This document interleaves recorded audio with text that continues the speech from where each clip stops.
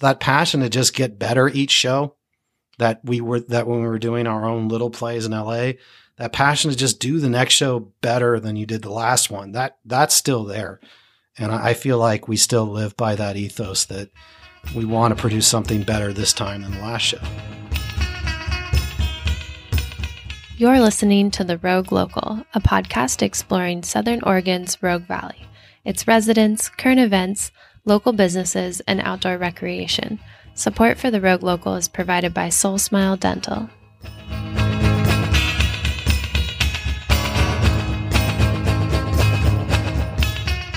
I'm Ryan Cavell, and on today's show, I talked to Rick Robinson, who owns the Oregon Cabaret Theater, along with his wife, Valerie Rochelle. We talk about how the Cabaret Theater actually got started with a chandelier, of all things, the origins of their famous Dick Hay pie, and how Rick's dream as a theater student back at UC Davis was simply to do theater in Ashland.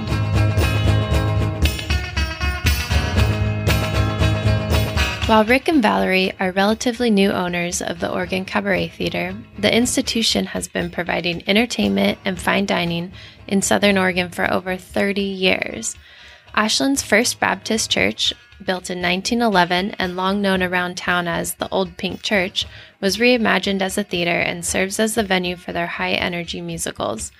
Starting with 30 performances in 1986, the first year open, the theater has steadily grown and now puts on more than 270 performances throughout their year-round season. Rick's not a native Oregonian, but he did marry an Oregon girl. The pair met doing summer stock theater in Santa Rosa, California. Valerie, or Val, as you'll hear Rick call her, is originally from Eugene, and the long-term plan was to hopefully get back to Oregon, but the Oregon Cabaret Theater is really what made that dream a reality. Val had directed a show. Jim Giancarlo hired her to direct Winter Wonderettes, and that was, I think, late 2012. And she loved it. She'd call me on the phone because I was living in LA. She'd call me on the phone and just say, man, it's like a storybook being here and working at this place and this theater. And she'd rave about it. But we didn't know that you know, 3 years down the line that we would be running it ourselves. She joked with Jim about, hey, if you ever wanted to sell this place, and that sort of joking turned into later a very serious, hey, I am selling. Are you interested? Can I meet with you? And I think originally I was resistant. And I think part of that was because when I pictured dinner theater, you know, I've been doing theater for a long time. When I pictured dinner theater, it was something, I don't know, it was something cheap, and the theater was second class. And when I visualized it, I visualized that scene from Soap Dish where it's Kevin Kline saying, or having to pass the salt to the audience member. So I wasn't enamored of the idea, but I came to meet with Jim and go over financials and see the theater for the first time. I took a trip over the hills of, from Utah, where Val was working in Logan, just those like blasted no man's land hills all the way over into Ashland, Oregon, arriving at like 2 a.m. Met with Jim. Got to see Ain't Misbehaving in 2014. And it's just a magic place. You step in and it's like this old school charm. And I instantaneously went from, I don't know that I want to get into this, to like, we got to grab this thing with both hands. I called her, and I remember clearly I was driving away and all my resistance had melted. I knew it. I called her and I said, we got to do this thing. We got to grab it with both hands. We got to write a business plan. Like, now that I'm invested, let's not let someone else get it. So, and it sounds like you had some experience running a theater before. Yeah, my wife and I, we were part of a group of 6 people who ran a theater company called Lucid by Proxy in Los Angeles. And it was fun. It was just like, we do new work. We did a lot of my own plays. We pushed the boundaries. It was this tiny theater that sat 40 people. That we worked in, and we just, you know, we were babies, but we learned how to like tell stories, and the hard way too, from nothing, tell stories from nothing. And, in a lot of ways it's very different because to us, you know, we had day jobs and we weren't hyper concerned with the bottom line. Like, yeah, it'd be better if the show didn't lose money, but, it's different to go from that environment where it's really mostly about the art to an environment where I have 30 people who work for me and servers who rely on the cabaret for a living. And so, yeah, I want to do shows that people enjoy because, the cabaret needs to be a counterpoint to what OSF is offering. So I want my shows to be fun. I want my audiences to have a good time. And that sort of mindset is a little different than what I came from. But casting shows, telling stories, recruiting good actors, treating people well, that's all things we learned running our little theater in LA. And I don't think we'd be where we are if it wasn't for those experiences. So, do you think that the passion that you had when you were working with that smaller theater, do you think you've been able to retain that scaling up like this? I do. I mean, like I said, it's different, but the passion for telling good stories, even in the framework of a show like Noises Off, the passion for getting every detail right, that's still very much there. Like Val and I, we wake up in the morning charged. I mean, we do. We wake up in the morning charged to see what we can do. Because you look at a show like when we first started, musicals, and then you look at a show that we're doing in the early summer this year, Once. We've pushed the boundaries on what we can do in set design now. We're hiring outside designers. They're building models. They're working with lighting designers very early so that we're creating these cool effects where we have light box windows and we have lighting that's really been built to work for the set. And I think the level of craft, not just in terms of the actors we've been getting, and I think people who've been to the cabaret this year have seen $1 Million Quartet and Once can attest to the fact that we have really talented actors. But the other side as well, we've been hiring in really talented artisans on the other side as well, set designers, sound designers, lighting designers. So that passion to just get better each show, that when we were doing our own little plays in LA, that passion to just do the next show better than you did the last one, that's still there. And I feel like we still live by that ethos that we want to produce something better this time than the last show. And so now we have our Avenue Q actors in the building. And once again, we have to try to put on a show that's grander and better than our previous shows. So can you tell me more about how the Oregon Cabaret Theater got started here in Ashland? Yeah. So, I mean, it's a really cool place and it has a very cool origin story. Craig Hudson was a graduate student.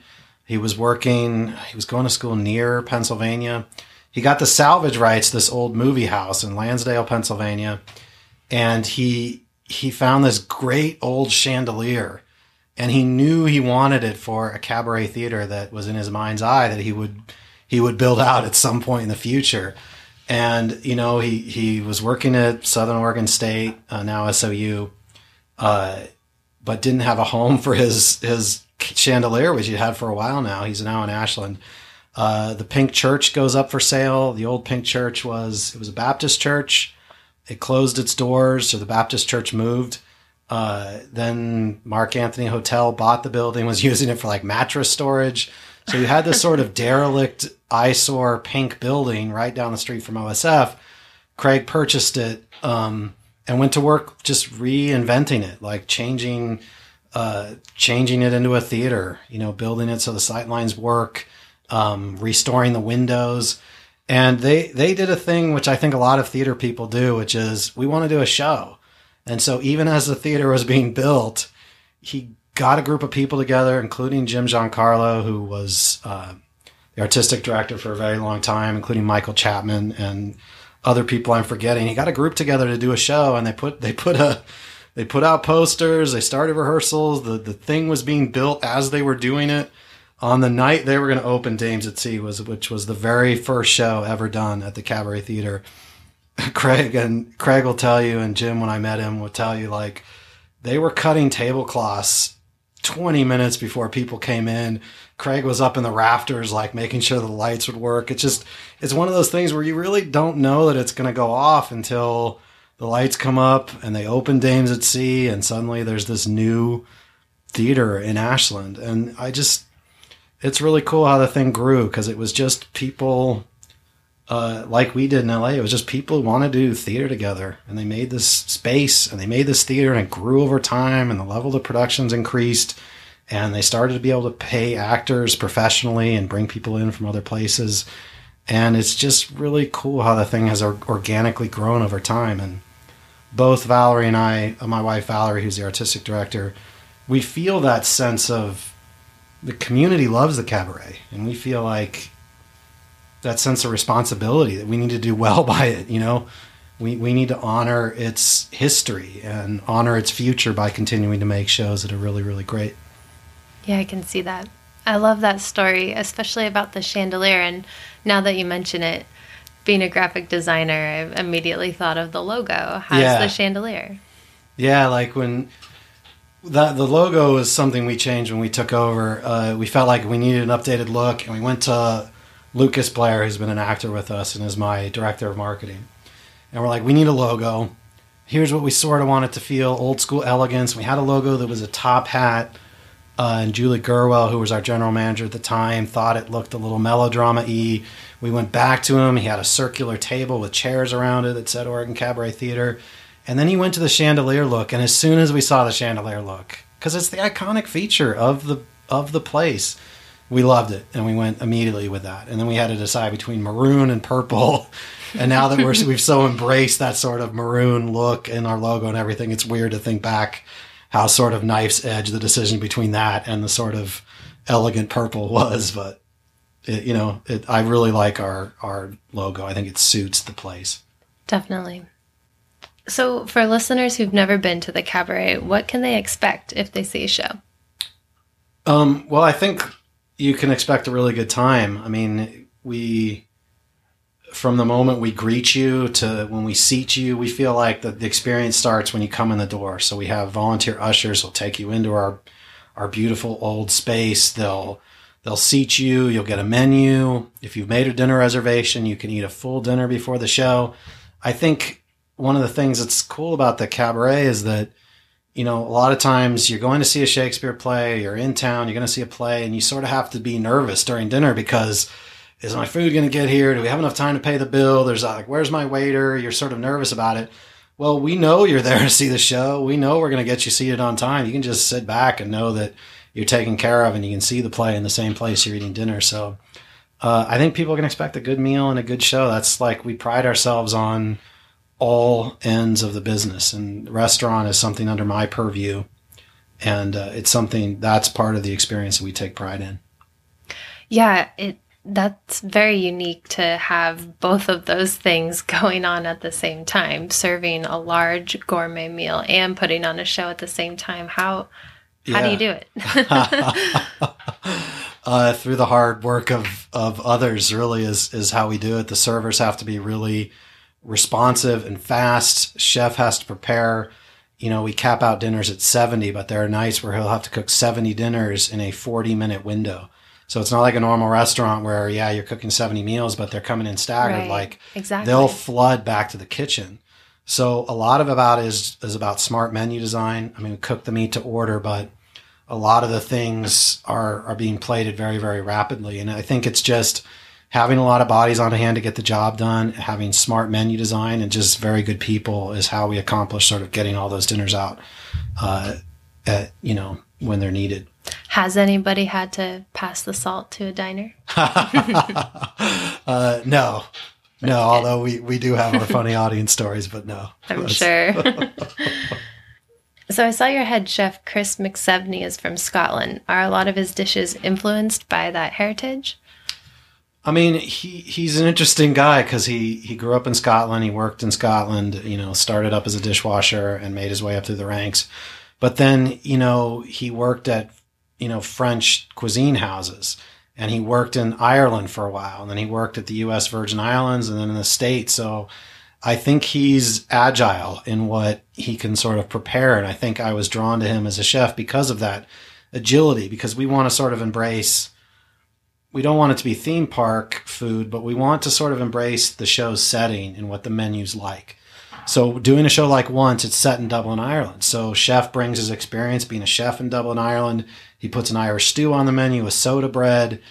He's got Colcannon potatoes as a side to salmon. I mean, the way chef talks, he's like, I want to use local ingredients, but I want to have some elements of the show's setting in my menu.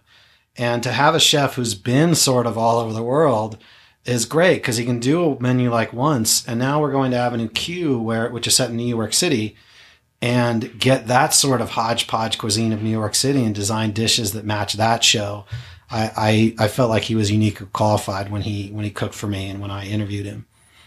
Yeah, that's fantastic. I didn't realize that the meals themselves were going to be different based on the show. Yeah, each menu is different, and that's sort of a new tack that we're taking. The menus would change seasonally. We'd always have different show menus, but we're trying to tack into the show's... Yeah, like a cohesive experience. Yeah, exactly. Yeah, I love that. Like I'm going to see a show set in Dublin. I'm going to have traditional Irish stew and soda bread in advance of that, and a Guinness cake that he learned to make while he was working at a place in Dublin. I just feel like that's part of your experience. And I also read that the theater has a particular dessert specialty.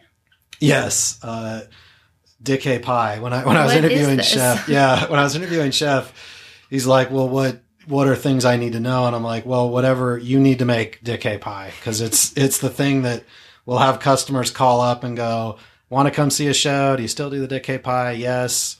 Great, 3 tickets. We're like, do you want to know what show's playing? And they're like, we want the pie, and I'm sure the show will be great. So, what is it? I have to know. It is. It's an ice cream pie. It's the regular Dickey pie is vanilla ice cream, peanut butter, like a big stripe of peanut butter in the middle. It's got Oreo cookie crumble as like its crust, and it's got chocolate ganache drizzled over it. So It's sort of like it's an ice cream cake, ice cream pie type of experience. It's always a big fat slice, and people just it's the thing people love. And so I told Chef, it's like the one thing needs to be on the menu is Dickey pie. And the Dickey pie, I thought when I was reading about and doing research on the cabaret, I didn't understand what the name was. I thought maybe it was a dish that, from the South, that people understood what that was, but it's not. It's a cabaret. It's a unique cabaret dish. It's named for Richard Hay, who is the set designer at the Oregon Shakespeare Festival, who's designed the canon like 3 times. So Richard Hay, who should be known for his brilliance and his set work at OSF over the years, people will go, "Oh, Richard Hay, Dickey like the pie," and he's tickled when that happens. But it was a legacy. Yeah, Craig Hudson brought a dessert over to his place. And back, this must have been 80s, brought a dessert over to one of Richard Hay's dinner parties, and he loved it and asked him to make it each time he came over. And then when Craig opened the theater with Jim and Michael and others, he put that pie on the menu and called it the Dickey pie. And it's been a thing at the cabaret for as long as it's been open. Ah, that's perfect. Yeah. So can you tell me more about your current production? I know you mentioned it once. And maybe the other upcoming shows. Absolutely, yeah. So Once is playing right now. It's this beautiful... It's not a love story per se, but I think it's a show about love. It's a romantic show. Is based on a movie that came out, I want to say 98, but I think it's later than that. It was based on a movie that came out maybe 10 years ago. It was on Broadway and won the Tony Award for Best Musical in 2012. And I think what's special about it is it features an ensemble of actors who all play their own instruments. So it's this sort of storytelling where the actors who are really involved in the scene come center stage, but the ensemble sort of stays on the periphery and provides orchestration and supports the scene. So I think it's unique in its storytelling. The music, which is by Glenn Hansard and Marketa Glova, is beautiful. And it's lyrical and it's beautiful and moving. And it doesn't feel extraneous to the story. It feels like it's wrapped into the sinew of the story. The music is such a part of it. And yeah, it's beautiful. It's heartfelt. It was a show we knew we wanted to do because the cabaret, one of the challenges is our stage is very small. As you know, Noises Off is probably too big of a show for us to take on. It was impressive. But you want to choose shows where the intimacy of our space helps a show rather than, you do Oklahoma which OSF is doing a really brilliant production of right now. But you do Oklahoma and you come out and you're like, I'm on the windswept plains, but you're actually in this little postage stamp of a stage. Right. But when you do a show like Once, where the intimacy of the space just enhances the show, those are the plays we're looking for, where our space can be superior to these productions that are done in these giant spaces where you're very far away. Once is personal, it's intimate, and our space, I think, is perfect for it, which is why we were drawn to it. And then we move from that sort of show to Avenue Q, which is very as different as you can be. It's a show where it's written by Jeff Whitty, who's, I think, a native of Coos Bay, and he was one of the creatives on Head Over Heels, which was just at OSF. Avenue Q, it's a show. It's a raunchy adult puppet show. We're not supposed to say it's like certain famous puppet shows that are on educational TV, but that's sort of what it is. It's sort of an adult version of that, and the characters deal with sort of real adult situations in the context of this ridiculous puppet show, and it features just great songs like "The Internet is for Porn," "Everyone's a Little Bit Racist." Just all of these really great, fun, witty songs. And it really, we've been upfront with people that it could offend if you come in and sort of are worried about that. Yes, it is a show that pushes the boundaries on a lot of things, but if that doesn't bother you, you're going to love this. You're going to love this play. I've seen the actors there. They arrive today and are rehearsing it. It's going to be so much fun. The puppets are beautiful. Oh, wow. So do you guys have those commissioned, made specifically for this production, or since it's a popular play, do they get? Yeah, there's the. So we didn't. We went out, and Galloway Stevens, who was our associate artistic director and is directing Avenue Q, we gave him sort of a set budget, and then he went out and tried to find the puppets that were perfect for him. And he found these puppets, but she had done them for production in the Northwest, and they were commissioned for that, and she's renting them out, and he loved them. So contacted her, got her to sort of come down to what we really could afford in terms of the puppets, and she just brought them in a truck down today. Like, she loves these puppets. She brought them in boxes. There's really specific instructions on how to sort of care for them, because they're her art pieces. Right. You know what I mean? And so the way we care for them was important to her, and they arrived today, and they're magnificent. They look like they stepped off of the Muppet Show. They're really magnificent puppets. Very cool. I did actually see Avenue Q in Santa Rosa. So you mentioned Santa Rosa earlier. Yeah. I went to Sonoma State and stayed in the area for like 9 years. So spent a lot of time there. And we met doing summer stock at Summer Repertory Theater, SRT, which is at the junior college in Santa Rosa. That might even be where I saw Avenue Q. I can't remember exactly. It's possible. But Val worked there for a long time. Like, I was there 3 summers as an actor. Val was an actor there, then she was a choreographer, and then she sort of got her initial experience as a director working at Summer Repertory Theater. So that remains sort of a special place for us. I bet. So do you guys have the acting bug at all anymore? Yeah. I mean, it's hard to go out and do a show because I wear a lot of hats. But that is a hat I'm putting on this year. I'm in Picasso at the La Panagile. So even though I have not stepped onto the stage of the cabaret to date, you will see me if you come out to see Picasso. I'm playing Freddie, who is sort of the business owner who does a lot of work and is worried about his business. So it felt like a good fitting. When does that air play? That's after Avenue Q. So we start rehearsing that in September, and so I'm growing out a big mustache for that, which is going to be fun. My wife would hate it, but she's the one who wants it for the show, so she has to live with it. She can't complain. That's great. So on that note, can you tell me more about the actors? Do any of them live locally and have recurring roles, or most from out of the area?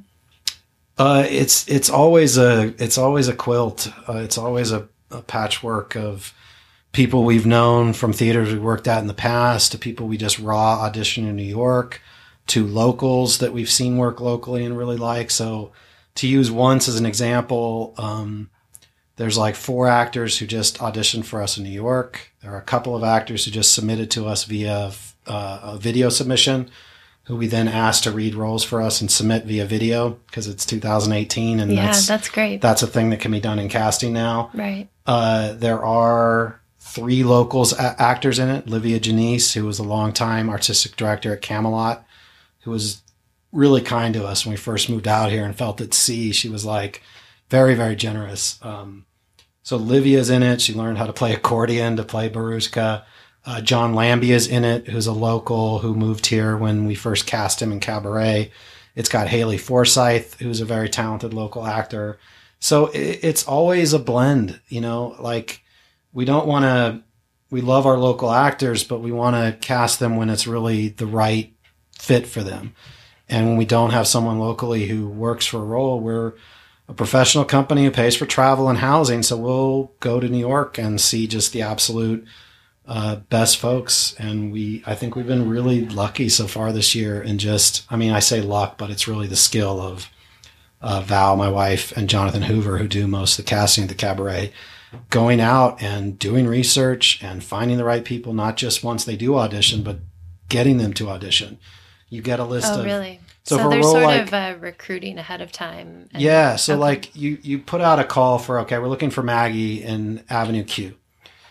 Or we're looking for Kate Monster in, I said the name of the actor is playing for us. You're looking for Kate Monster in Avenue Q. You post it in a New York call, and you get 260 submissions.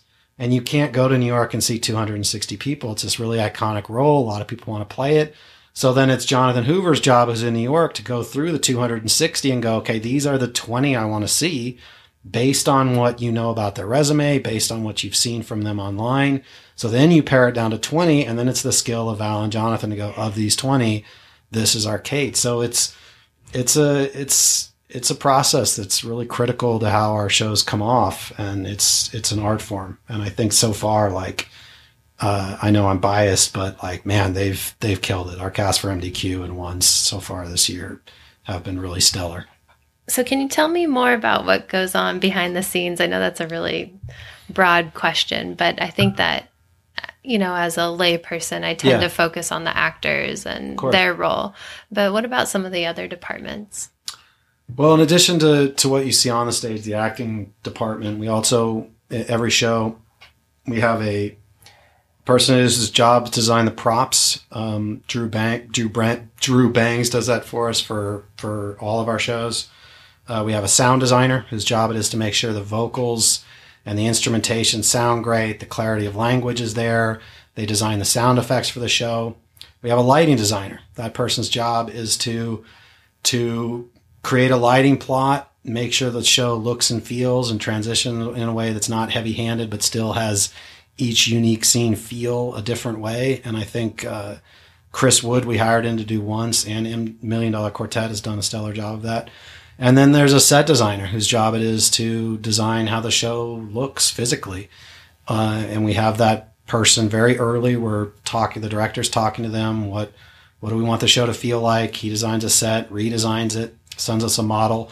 And then from there, once we have the designs, what the designer wants the show to look like, then it's up to the artisans whose job it is to actually build that stuff. So we have Christopher Burkhardt, who's our technical director. He gets the plans and the model and generates the set based on that. And, a lot of times there, when the rubber hits the road, you have to make calls to make the thing work. And so he's instrumental in sort of creating the thing. One of the challenges of the Cabaret is most theaters have these giant loading doors. So you build a set and you sort of, wheel it in and put it up. Every set that comes into the Cabaret comes in through the front door. So they build these sets, and everything's got to get broken down into a small enough piece to come in the front door and then be reassembled. And oh, by the way, it has to be done in 3 days because the show closes and the next one goes into technical rehearsal and the actors need to be walking on it within 3 days.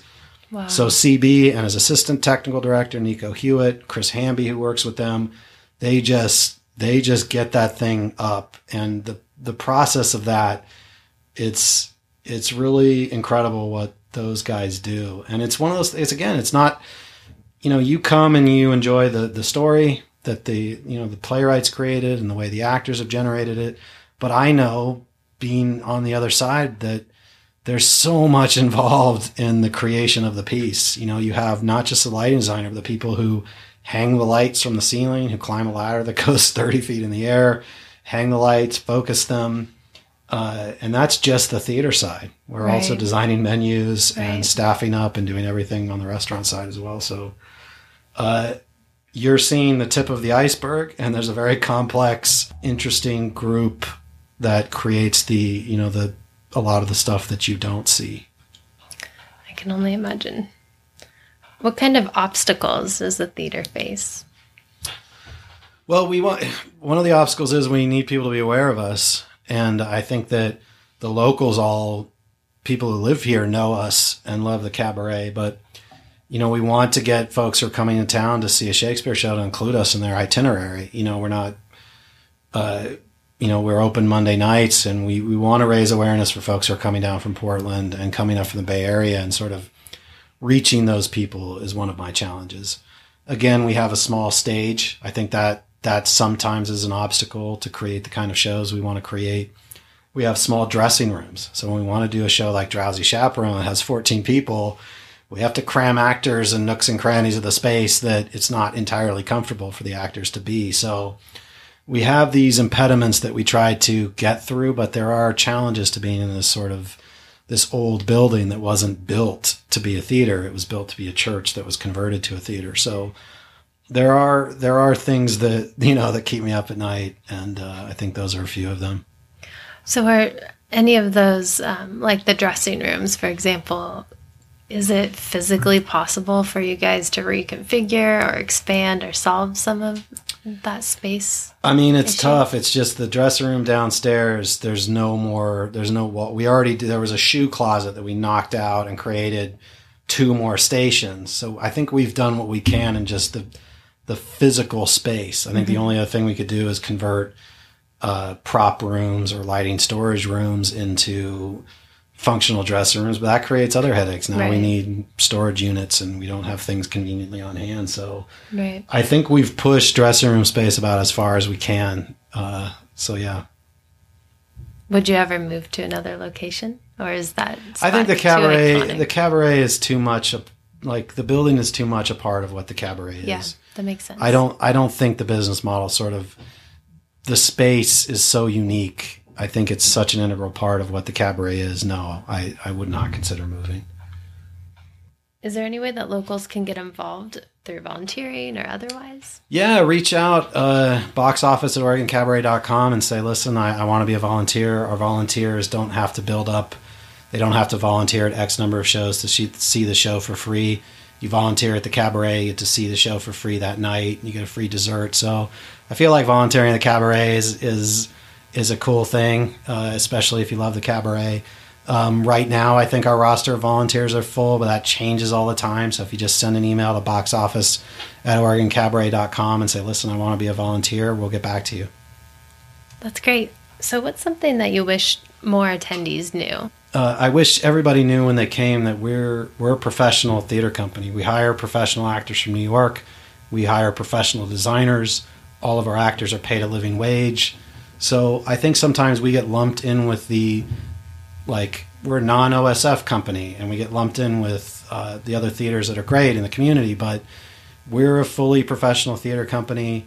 You come to see a show at the Oregon Cabaret, I don't think you're going to feel this incredible drop-off from the shows at OSF. And I think that's what I want people to know, is that you come to show at the Cabaret, we employ a lot of people in the Valley, we pay our artists a living wage, and that's something some people are surprised about, even to this day, even though it's been around for 30 years, and that's been true for a while. Some people go, oh, I didn't know that the actors, get paid here. So that is something I would love for people to be more aware of. Wow. Yeah, I could see maybe because of the smaller venue or something, people tend to think it's a community. Yeah. But as soon as you see a show, I think it's pretty obvious that it's next level. So let's shift gears a little and talk about the Rogue Valley. I like to ask everyone who's on the podcast. Yeah. If you have friends or family visiting and it can't be a play, what's something you would tell them to go do? Immigrant Lake. I love Immigrant Lake. We go out on the lake and we do the water slides, and even though it's 6 minutes from my house, we'll occasionally camp there because it's sort of fun just to, instead of setting up a tent in your backyard, you go out to Immigrant Lake. So I tell people to check that out because it's good and close to where we live. I always tell people to see Lithia Park. I know that we're known for OSF but like we have a beautiful public park, and people just like, I will occasionally walk out of my office. I'm stressed. I walk 2 minutes and I'm in the heart of Lithia Park, and I'm just walking these quiet trails and just breathing. And it's such a nice thing that I think people who live here take for granted. Because in LA, I walk down the street and I'm at a strip mall, and I walk down another mile and I'm at another strip mall. Right. So it's just like, you can take that for granted, but man, Lithia Park's beautiful, and everybody who comes here should take a stroll through it. So what's your favorite breakfast spot in the Valley? I think I'm going to give a different answer than most. I love Greenleaf's breakfast. Okay. Chicken I've apple already sausage. gotten Greenleaf ones. Oh, you have? Yeah. Interesting, because I figure Morning Glory, which I do like, they get a lot. Love, for sure. Brothers gives a great breakfast, but I find when I'm just going out and I want a breakfast like whole wheat toast and chicken apple sausage and the way they do their eggs and potatoes, yeah. I like it there a lot. What about dinner? Oh, wow. I think I'm split between Alchemy if I want to go someplace nice, and Smithfield's if I want a steak. I think those are my neighbors, but still they're two of my favorite joints in town. Amuse, man, I love the eating in Ashland. If I had all the money in the world, I would eat at all these places all the time. I know, we're so lucky with the restaurant scene here. Yeah. And then what about a place to get drinks? I like, man,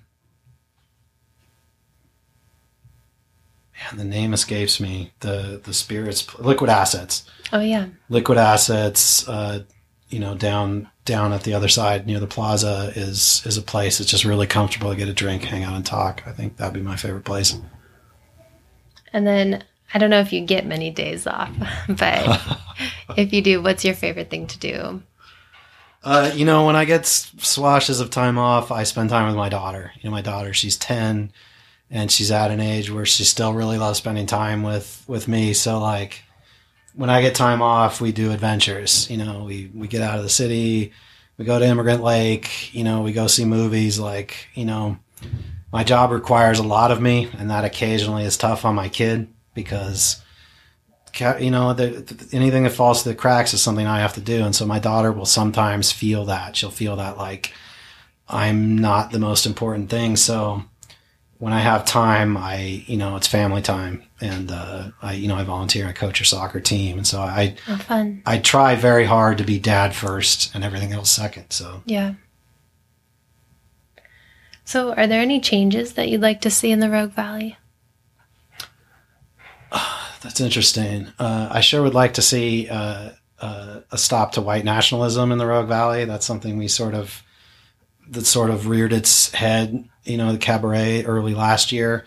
How so? I'm not familiar with that. Well, we had somebody come and post like a flyer on our door. We were involved in this thing called the Ghostlight Project. And I don't know whether it was just in real life trolling or what it was, but someone came the middle of the night and posted a flyer that was sort of, a white nationalist flyer. And, it just was sort of shocking and scary because you're in Ashland. You sort of feel like this is an enclave of acceptance. And so to sort of have that thing happen was startling and a little surprising. Scary. So, I think there's a strain of that here in the Northwest that I think surprises people, but it is there. And so, yeah. I don't know if that's the answer I wanted to give. I guess, yeah. I debated whether to even ask people that question, because I think in general, the podcast is meant to be like a really, feel good thing and like raising up our community and the different aspects of it.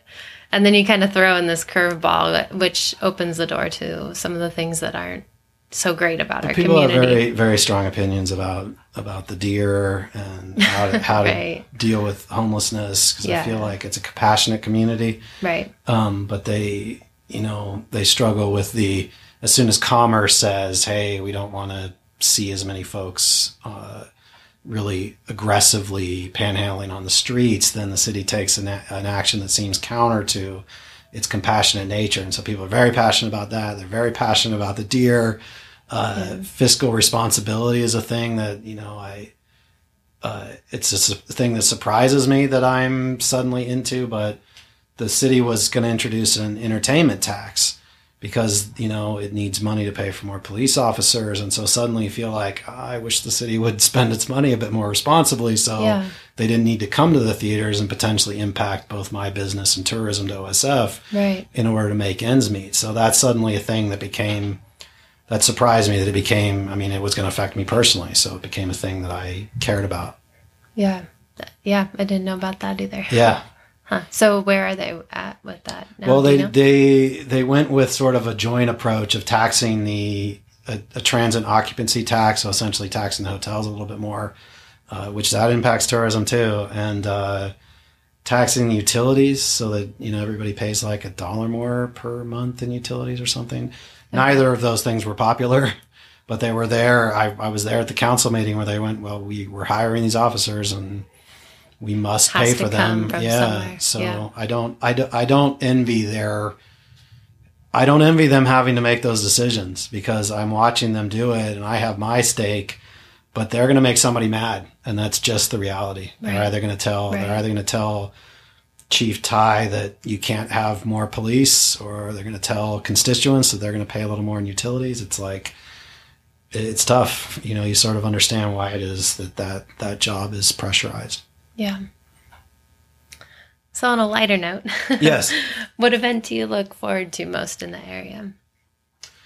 I'm a theater guy, and so the thing that charges me up most is the opening of the OSF season. Like, we'll get an invite to come to opening, and it's the unveiling of all this new art and shows that could push the boundaries and later win Tonys and new interpretations of Shakespeare. And I think it's just it's a magical thing to be one of the first to experience all that. I live in town now and I can get the first glimpses of all of these amazing pieces of art. And I know I run a theater and I'm pitching my own place. This is a great place, but man, I love the opening of the Shakespeare Festival. It's just like, it's magic to be one of the first people to experience those things. And it's something, I came up as a young actor. I studied theater at UC Davis. I would make trips up with my girlfriend at the time to see shows. And it was like, that's all I wanted. I wanted to do theater in Ashland. That was it. Like, I wanted to do theater in Ashland. Wow. It wasn't like fame, fortune, success. This is what I love to do. And so being a small part of that, the theater community in Ashland, and being able to go and experience the Shakespeare Festival opening its season is something I really, really love. That's great. And it's also just so cool that you have come full circle. Yeah. And now you're doing theater in Ashland. Yeah. I can't lie. We really found a thing, both Valerie and I, that we love, and a community that we love. Well, congrats. I love hearing that. So just to head off here, where can listeners learn more about the Oregon Cabaret Theater? So you go to our website, OregonCabaret.com. You can, learn more about the shows there, see our full season. You can even, reserve tickets there. You can call our box office at 541-488-2902. A lot of times a call is actually best for us because we have a lot of things to go through with dinner reservations and guiding you through what you might want to see. So our box office is open 11 to 5. Give us a call. Visit our website. Okay, good to know. Well, thanks so much again, Rick, for being on the show. Really Absolutely. I enjoyed it. Thank you.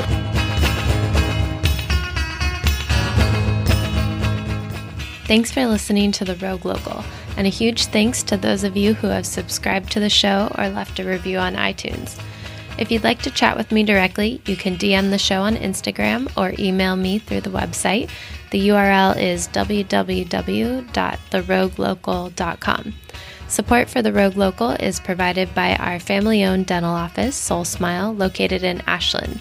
We are always accepting new patients, and you can learn more about the office by going to www.soulsmile.com. Music featured on this episode is titled Sometime by Scott Grayton from the FMA via Creative Commons license.